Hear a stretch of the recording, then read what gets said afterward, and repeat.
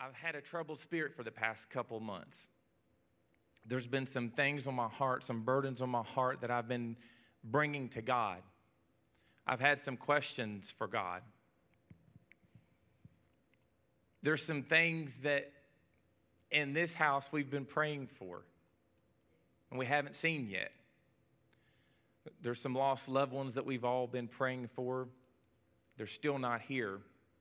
There's some broken hearts and broken homes that we've been praying for God to minister in, and they're still broken. And we know in this house there's some sickness and disease that we've been praying for a healing for. We've not yet seen that come to pass. And it troubled me to the point where I said, God, I've got some questions, and I need to understand some things, God. And I can't tell you tonight that I have a direct answer for you of why God does and allows the things that he does. I can't understand that. But I've come to the conclusion that we have to take this book face value. Lay it on the table and take it for what it is. We got to remind ourselves of what the Word of God says in the midst of this, what seems like a repetition of believing for the same thing over and over, and you see the same thing over and over. I'm reminded of a man named Naaman, who was a leper in the Bible, who came to the prophet Elisha and said, I want a healing. And he said, okay, go to the river Jordan and dip 7 times, and when you come out, you'll be healed. Naaman didn't like that because the Jordan River was a muddy, dirty river. He said, well, what about the abandoned Parfar River? They're clear. He said, why couldn't you just wave your hand over me and just instantaneously be healed? How many times do we want that?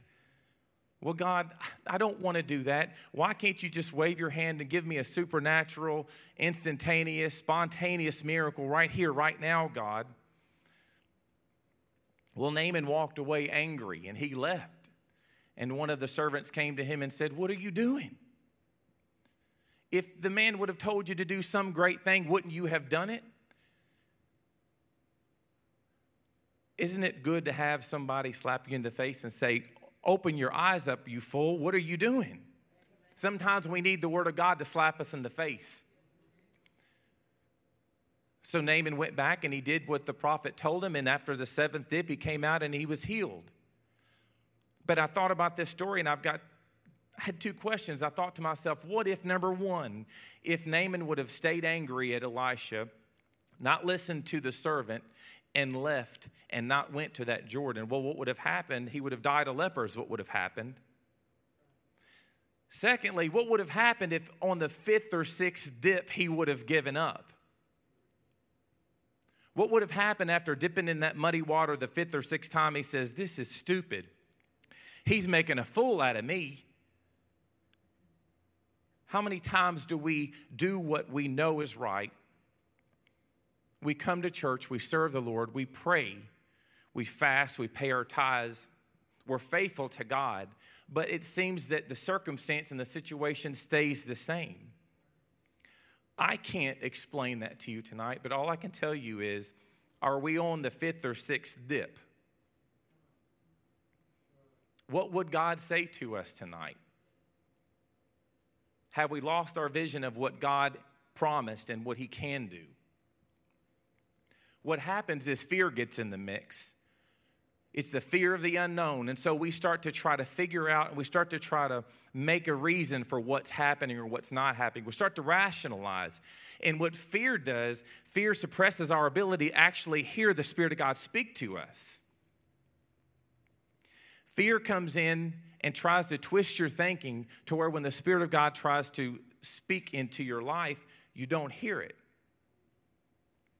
So the Spirit of the Lord would say to us tonight, be not afraid, only believe. Say that with me. Say, be not afraid, only believe. If you have your Bibles, turn with me to Mark chapter 5. Start with verse 21.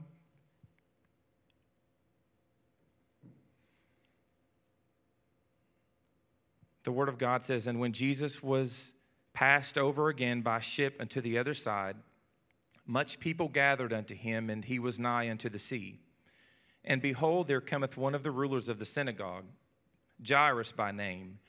And when he saw him, he fell at his feet and besought him greatly, saying, My little daughter lieth at the point of death. I pray thee, come and lay thy hands on her, that she may be healed, and she shall live. And Jesus went with him, and much people followed him and thronged him. Let's skip over to verse 35. While he yet spake, there came from the ruler of the synagogue's house certain which said, Thy daughter is dead. Why troublest thou the master any further? As soon as Jesus heard the word that was spoken, he saith unto the ruler of the synagogue, Be not afraid, only believe. And he suffered no man to follow him except Peter, James, and John, the brother of James. He cometh to the house of the ruler of the synagogue, and seeth the tumult, and them that wept and wailed greatly. When he was come in, he said to them, Why make ye this ado and weep? The damsel is not dead, but she sleeps. And they laughed him to scorn. But when he had put them all out, I love that. You got to put the doubters out. Sometimes you got to put your own thinking out. It's not just people. You got to put your own thinking out to make room for the word of God and what his promises says. So Jesus said he put them out. And then he took the father and the mother of the damsel and them that were with him and entered where the damsel was lying. And he took the damsel by the hand and said to her, Talitha cumi, which is being interpreted, he said, Damsel, I say unto thee, arise. And straightway the damsel arose and walked, for she was of the age of 12 years, and they were astonished with a great astonishment. A lot can happen between the time when you ask God for something and the time that you receive it. A lot. In fact, I intentionally skipped the middle of this chapter. It's a whole nother story about a woman with the issue of blood who was dying, who spent every dime she had to get healed, and she wasn't healed. She was dying. She lost all of her money in doctors. And all of a sudden, she sees this man that she had heard who could heal, and she didn't wait. She took her opportunity to touch Jesus when he passed by. How many times do we hesitate when the Spirit of God passes by? Even in this service, we hesitate because we think, well, I don't know. The old song says, reach out and touch the Lord as he goes by. You will find he's not too busy to hear your heart's cry. Jesus is never too busy. In fact, we see that she reached up and just touched just a tassel of his garment, and we know the story, she was healed. Well, the next part of the story, after all that was over with, they get closer to their synagogue ruler's house, and someone comes out and says, why are you wasting the rabbi or Jesus' time? She's done dead. Forget about it. It's all over with. You've wasted your time. And I thought about this story, about the middle of this. I thought, well, why would the Holy Spirit orchestrate this miraculous situation? Why didn't he just tell that woman, just hold your horses until let me get this little girl healed, and then I'll come back to you? You see, because this ruler of the synagogue, he could have been thinking what, let's just say some of us carnally could have been thinking, wait a minute, hurry up, Jesus, my daughter's dying. I ain't got time for this. I'm not worried about that woman. I got a child that's dead. He could have been jealous. That's what the enemy wants. But see what the Spirit of God was doing, and this is what I feel. When God tells you he's going to do something, sometimes we need a little supernatural understanding of how he's going to do or what he's going to do. And sometimes God will allow you to witness someone receive what you need. How will we handle that? Okay, you're praying for a financial need, and you come to church and you hear someone say, well, praise God, I found $1,000 in my mailbox today. Well, it wasn't my mailbox. It ain't doing me no good. Or we could say, wait a minute, thank you, Lord. You're no respecter of person. If you did it for them, you can do it for me. You see, the Holy Spirit orchestrated that woman to be healed in between the waiting of that little girl's miracle to prove to the Father, listen, let me show you what a miracle looks like before I do it. Let me show you what it looks like, because we're fixing to, I told you he put them out. I told you he put the doubt out. So the Holy Spirit knew I can't have doubt in the Father's heart. So let me show him what I'm going to do so there's no doubt in his heart so that I can bring him in the room. We can doubt what God can do for our own children if we don't watch out. But the Holy Spirit orchestrated a miracle before a miracle to prepare the Father for what he needed to have the faith for what was going to happen to his daughter.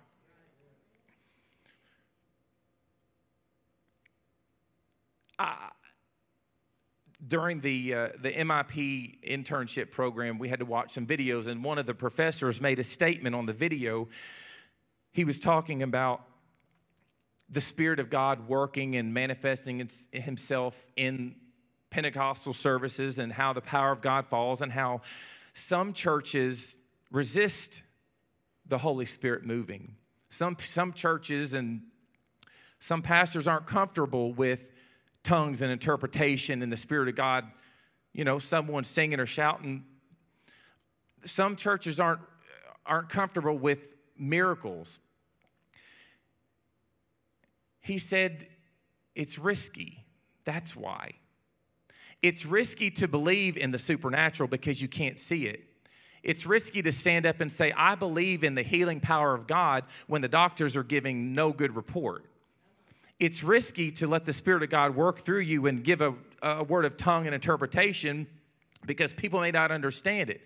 It's risky because what if it's your flesh or what if it's God? But see, it's fear that's behind that.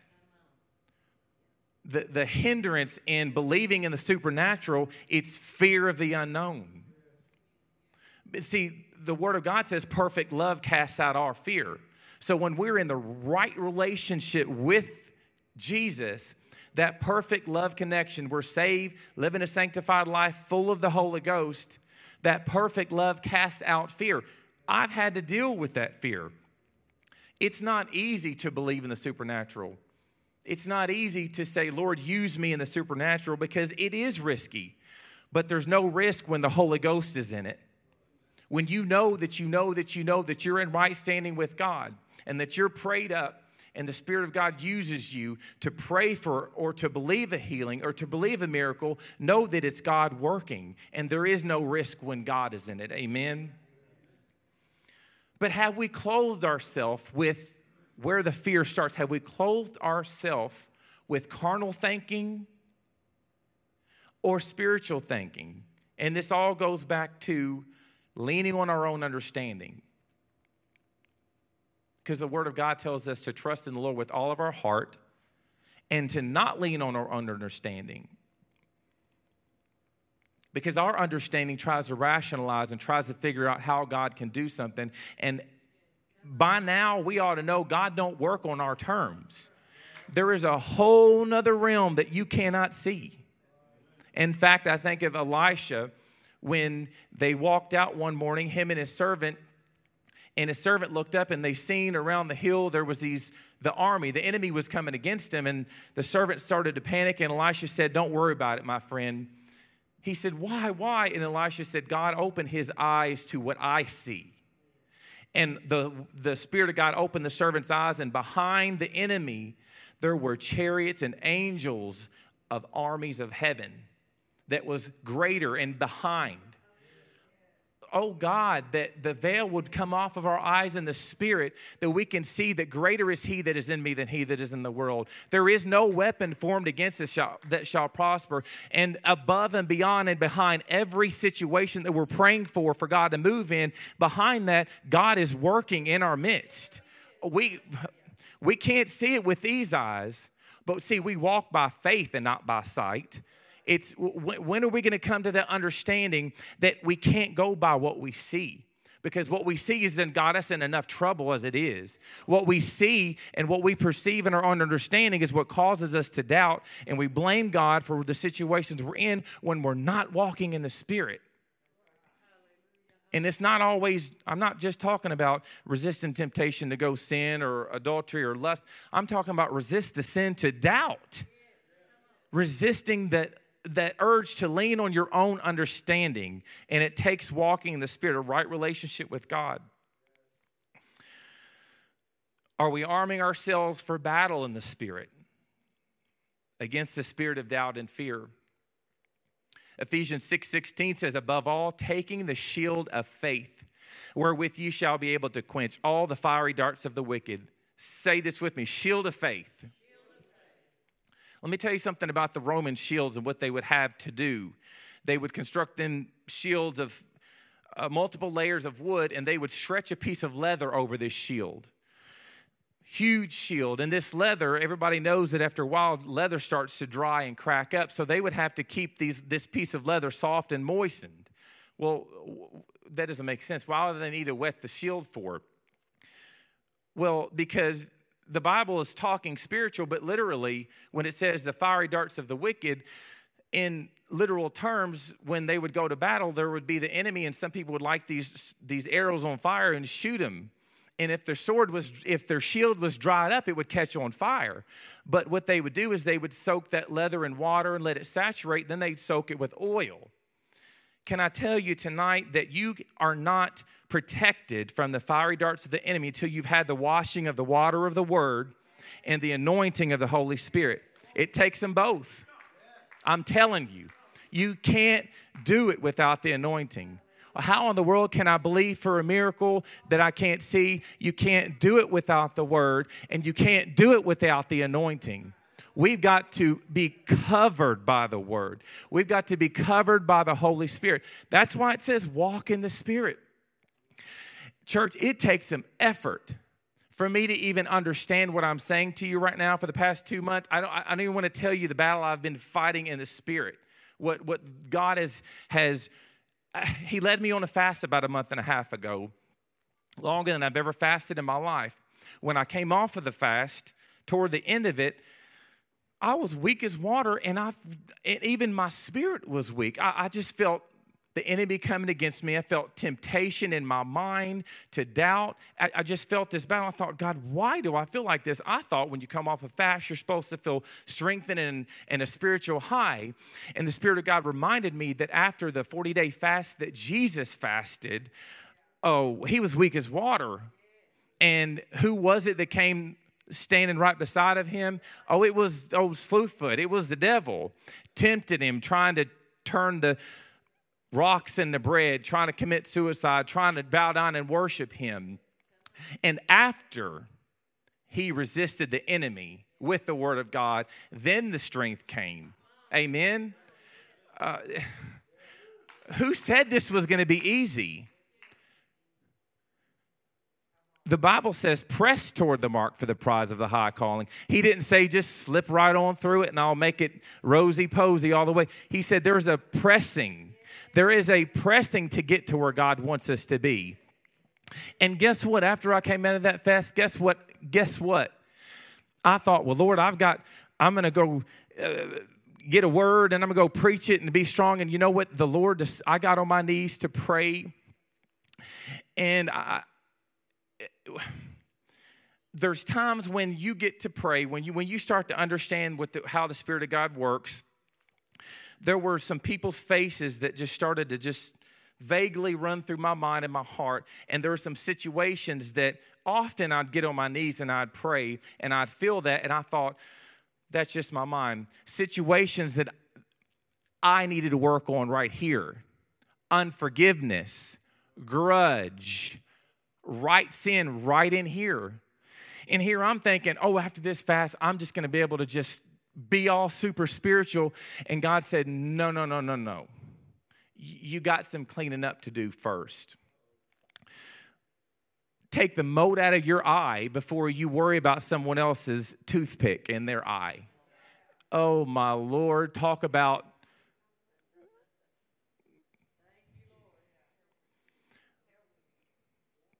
before God can use us, He's got to clean us. We got to let Him clean us. Oh, God, I had to repent. I had to say, God, I forgive in spite of whether I'm right or wrong. I've got to forgive, God. See, we try to go around. Straight is the way and narrow is the gate.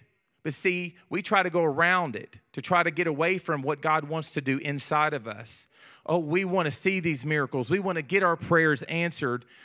But God said, wait a minute.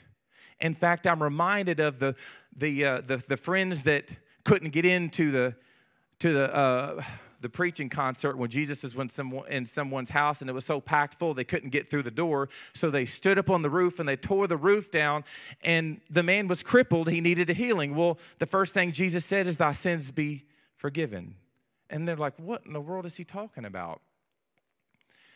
God is more concerned about the condition of your heart than he is the condition of your body. He is concerned about what's going on inside of us, because he knows that if we make room for him, we will be full of the Spirit. We will be in tune with him and walking and doing what he's called us to do.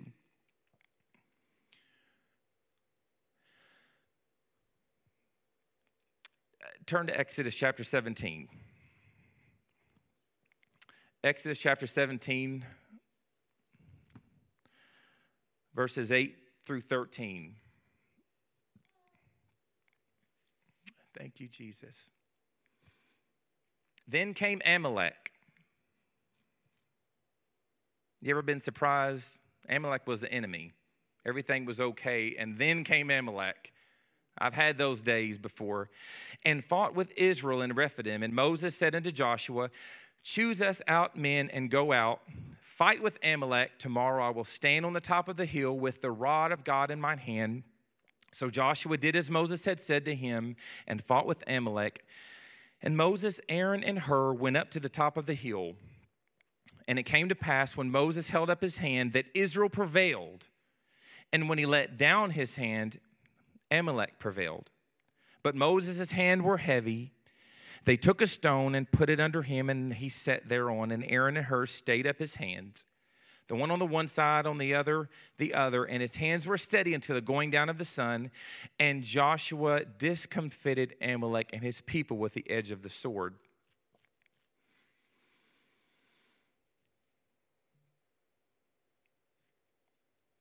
We need to hear a word from God before we can. It's not just hearing the word. We've got to experience the word.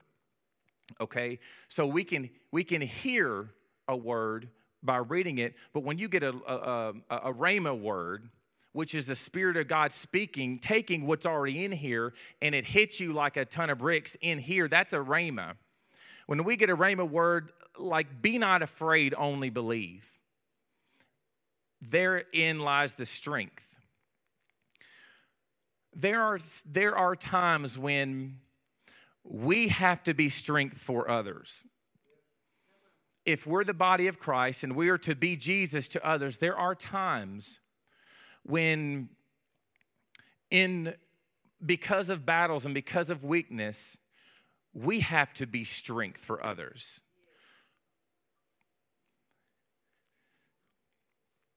You see, God could have given Moses supernatural strength. Listen to this. This is when I come to this understanding, I'm just thankful to God for him to help me to understand this.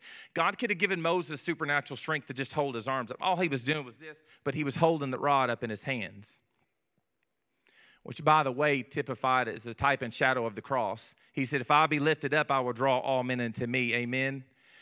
So he could have had supernatural strength to hold his arms up. But God chose to teach us through these two men, Aaron and Hur, what it means to bear one another's burdens and what it means to have unity and how the body of Christ works together. We have a pastor who is fighting a battle, not just physically with Sister Lisa, but what he has to face on a weekly basis, trying to continue to do the work of God and to do the will of God. And so in this battle that we face as a church with our situations and our circumstances together, just like Moses, he became weary. Church, we're all human. There is no one super except when the anointing comes upon them. And God's super is upon our natural, and that's what becomes supernatural. But at times we all become weak. We all become tired. But it's not for us to be judgmental. It's not for us to try to wonder and think why things are. No, it's time to become one body of Christ. It's time to say, okay, you know what?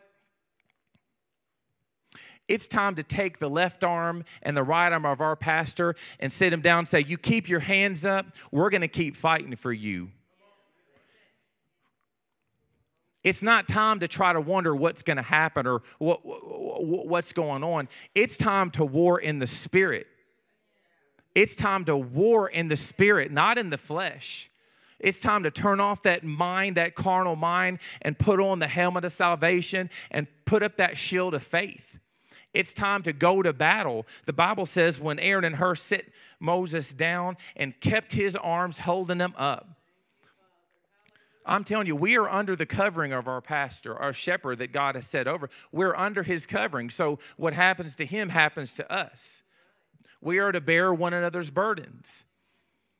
And it is our place to pray as leaders. And I know there's people that come sometimes on a weekly basis that may not understand, and they may think, well, this is up, this is down. I don't understand what's going on. But in the spirit, God stays the same. The report of the doctors does not affect God. That does nothing to God. Because when God promises something, no matter what, he's going to do it. But can I tell you, for it to happen, we've got to stand in faith. Lord, help us not to step out of that river Jordan on the 5th or 6th dip before we see the hand of God move in this congregation, because we're tired of the same thing happening over and over. No, we've got to be faithful. We've got to be committed. We've got to stand firm. We've got to be patient. Wait on the Lord. Wait on the Lord, be of good courage, and he will strengthen your heart. Hey, God don't work always like this. There may be something he's trying to teach this congregation. There may be something he's trying to teach. And God, I don't want to miss a lesson from the master. I don't want to miss it. And you'll miss it if you try to figure it out on your own. But what happens is when trouble comes, we need to get in the Word of God and say, God, what are you doing?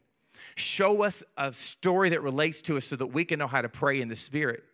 Because if you get a spiritual mind, oh my Lord, let me tell you, if we were all together in unity on what we knew God was doing, that's why the Holy Spirit came on the day of Pentecost. They were all in one mind. They were all in one accord. They weren't trying to figure out, why did Jesus get killed? Why did he leave us here? He told us he's going to send the Comforter, but I don't see him yet. No, they stood on the word that said, just tarry in Jerusalem until you be endued with power on high. He said, I'm going to send the Comforter. And in one mind and one accord, the Holy Ghost came down. And because of that, hey, the same power that rose Jesus from the grave lives inside of me and lives inside of you. So don't tell me you don't have the power to believe in the supernatural, because the same power that Jesus had to heal the sick, to set free the demoniac, to raise the dead, it lives inside. Remember, phrase that he lives inside of me and he lives inside of you. Lord, slap us in the face in the Spirit. Wake us up, God. What are we doing, God? Your word says something, God, and we got to believe it. You said you can heal. We believe it, God. I don't care what my flesh is. I don't care what the doctors say. We believe you're still the healer. You said that the word of God said he sent his word and healed our disease. He sent his word and he healed our disease. Hey, we may not have Jesus tangible, but we have his word right here, and his word heals our disease. Where's our faith? Where's our faith? Sometimes we just need that word. Sometimes we just need that awakening word. Sometimes you ever been dazed and you just needed someone just snap out of it? Snap out of the doubt. Snap out of the fear. Snap out of the worry. We're still serving the God that came to Brownsville Assembly of God and had a revival that lasted for years. We're still serving the same God that sent his Spirit to Azusa Street in California, and the power of God came and our denomination was grown from it. He's still the same. Well, what does that mean? Something's changed with us then. what are we seeing and what are we saying and what are we believing?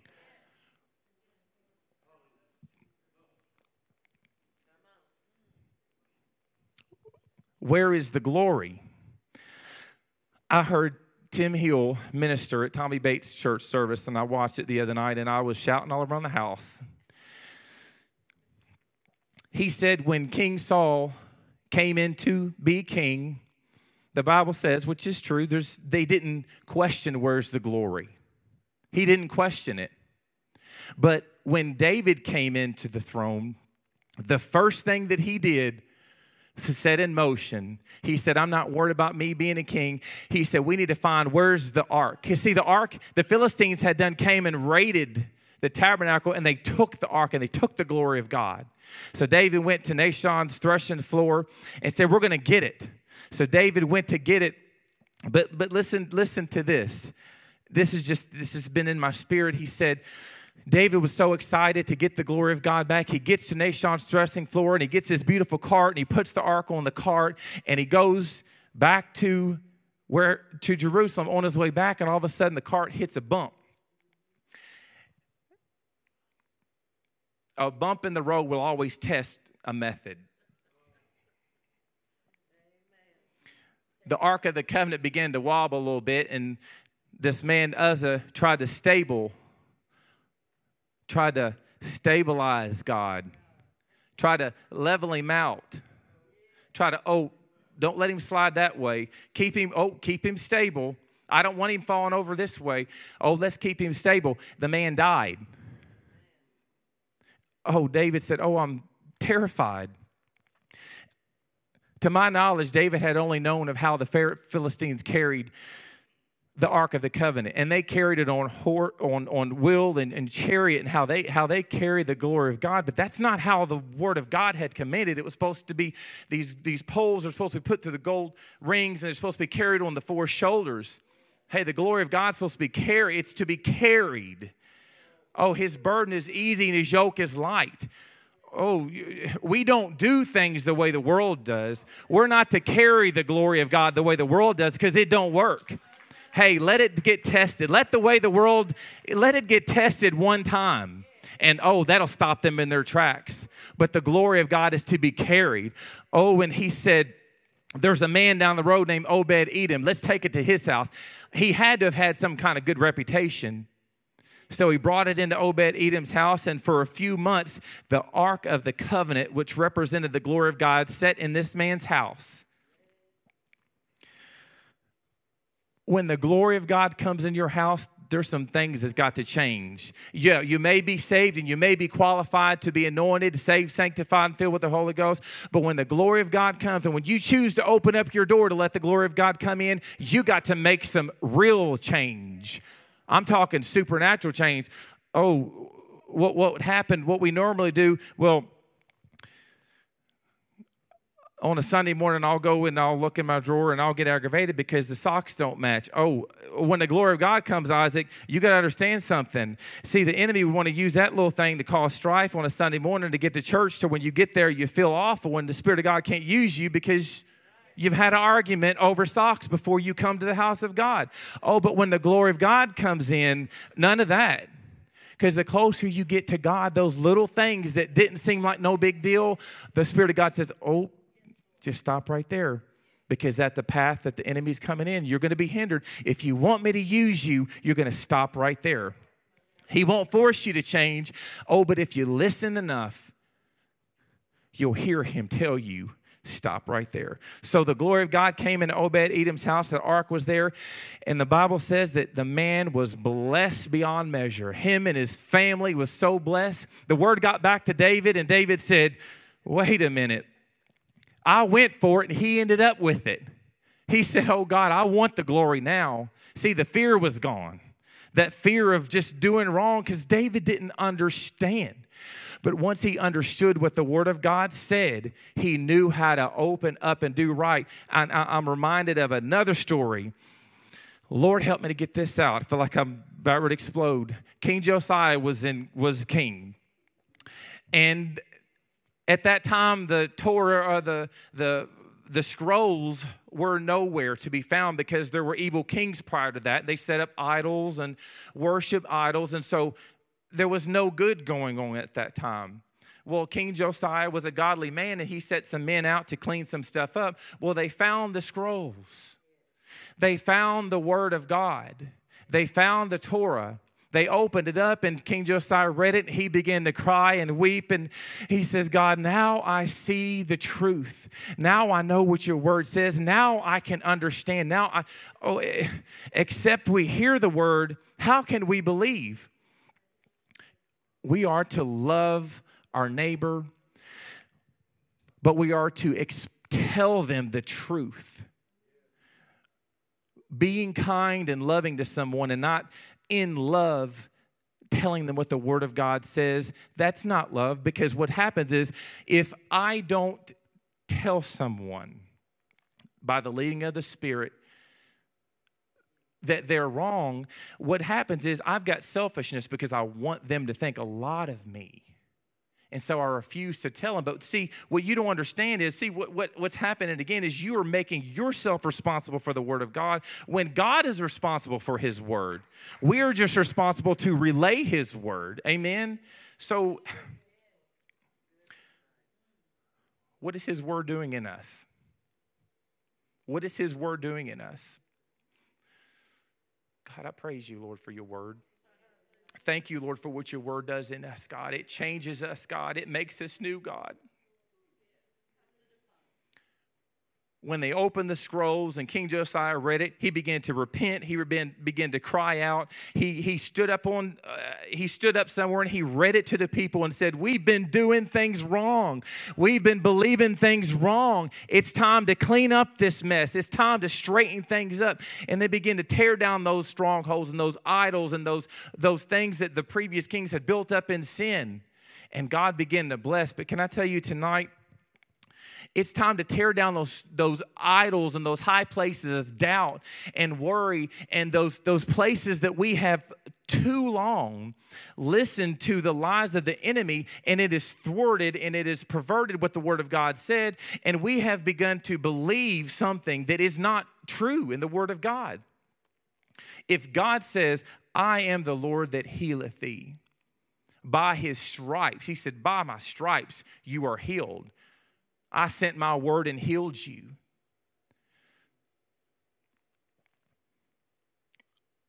Correct me if I'm wrong. I don't know of anywhere in the Bible that someone that was sick and diseased came to Jesus with faith and left sick and left not healed.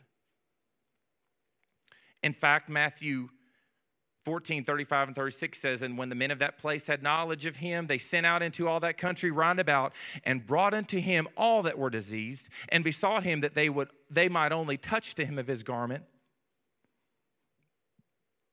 And as many as touched were made perfectly whole.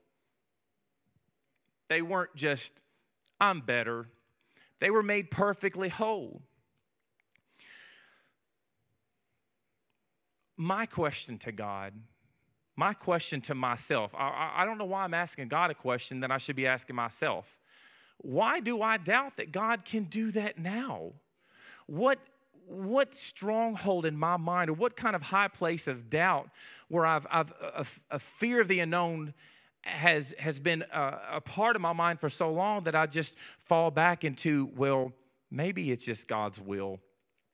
Maybe it's just God's will for this lost loved one to be like this. They're never going to come to the understanding. I've prayed too long for them. It's not changed. I don't know what to do. I've prayed for this sickness to be healed, and I keep getting bad reports. So I don't know. Maybe it's God's will for this to happen. All were made perfectly whole. In the Lord's Prayer, it says, Lord, let thy will be done on earth as it is in heaven. In heaven, there is no sickness, there's no tears, there's no fear, there's no worry, there's no need. So if Jesus commanded us to pray this, that Lord, let your will be done on earth as it is in heaven, why can't we believe that if there's healing in heaven, that there can be healing on earth. Psalms 27, 13 and 14, David said, I had fainted unless I had believed to see the goodness of the Lord.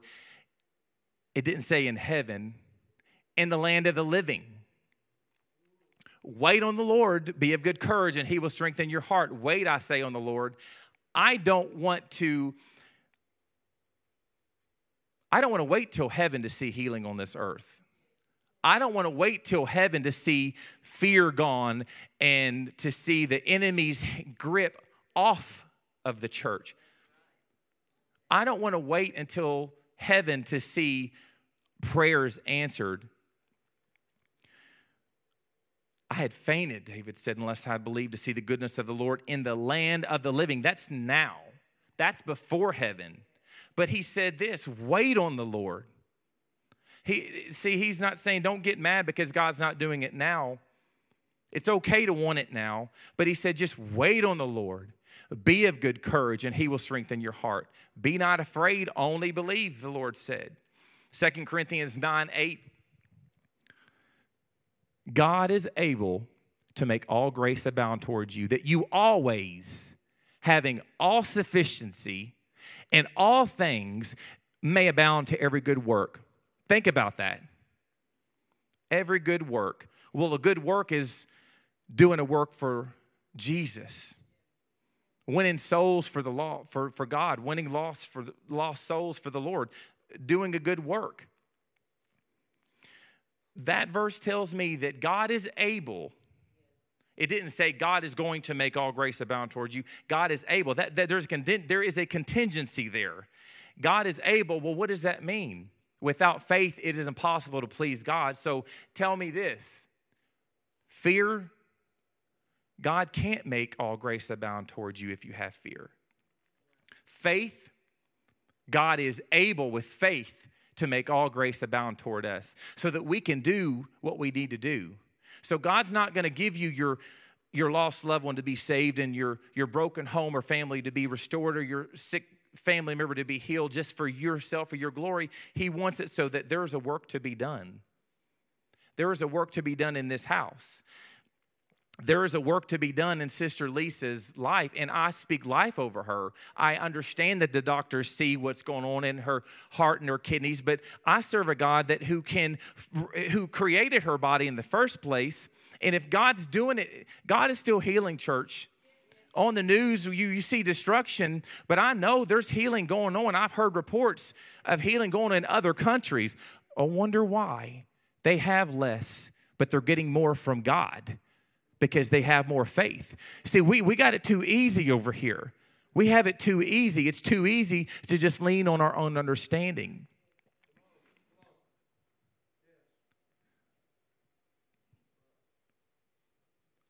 I believe, because the Word of God said it, that my pastor's wife is going to be healed. I don't know how. I don't know when, but I know why, because his Word says it. Listen, Brother Payne, it's the same for him. I have no doubt. It's because it's a supernatural thing. When your spirit understands what's going on in the spirit, you don't rely on what your flesh says. We've got to stop our stinking thinking and stand on the Word of God. I'm healed, I'm saved, I'm comforted, I'm forgiven, I'm loved, I'm covered. Brother David, if you would come.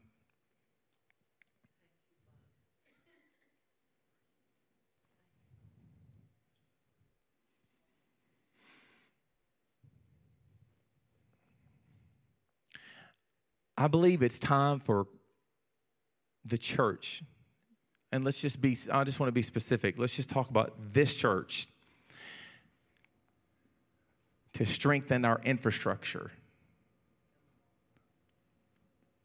If there's some cracks in the wall of our faith, we got to seal it up. In fact, let me say it this way. The Bible says that You can't put new wine in old wineskins. So what God is wanting to do, we got to take that old mindset of the way we think God is going to work. We've got to be transformed by the renewing of our mind in Christ Jesus. Because what God is about to do in this church, there's no place for fear. We've got to come together in one mind and one accord in unity, in prayer, and believe. This is what God said. This is what we are going to believe is going to happen. And we are going to hold our pastor's arms up. And this battle is going to be won in Jesus' name. And I declare it. This battle is going to be won in Jesus' name because the Word of God says, be not afraid, only believe. Only believe. That's it. Only believe. That's my challenge for you, for us, and this congregation. Only believe. It feels weird at first because it's supernatural, but only believe. Because you can't see it, only believe. Let's stand.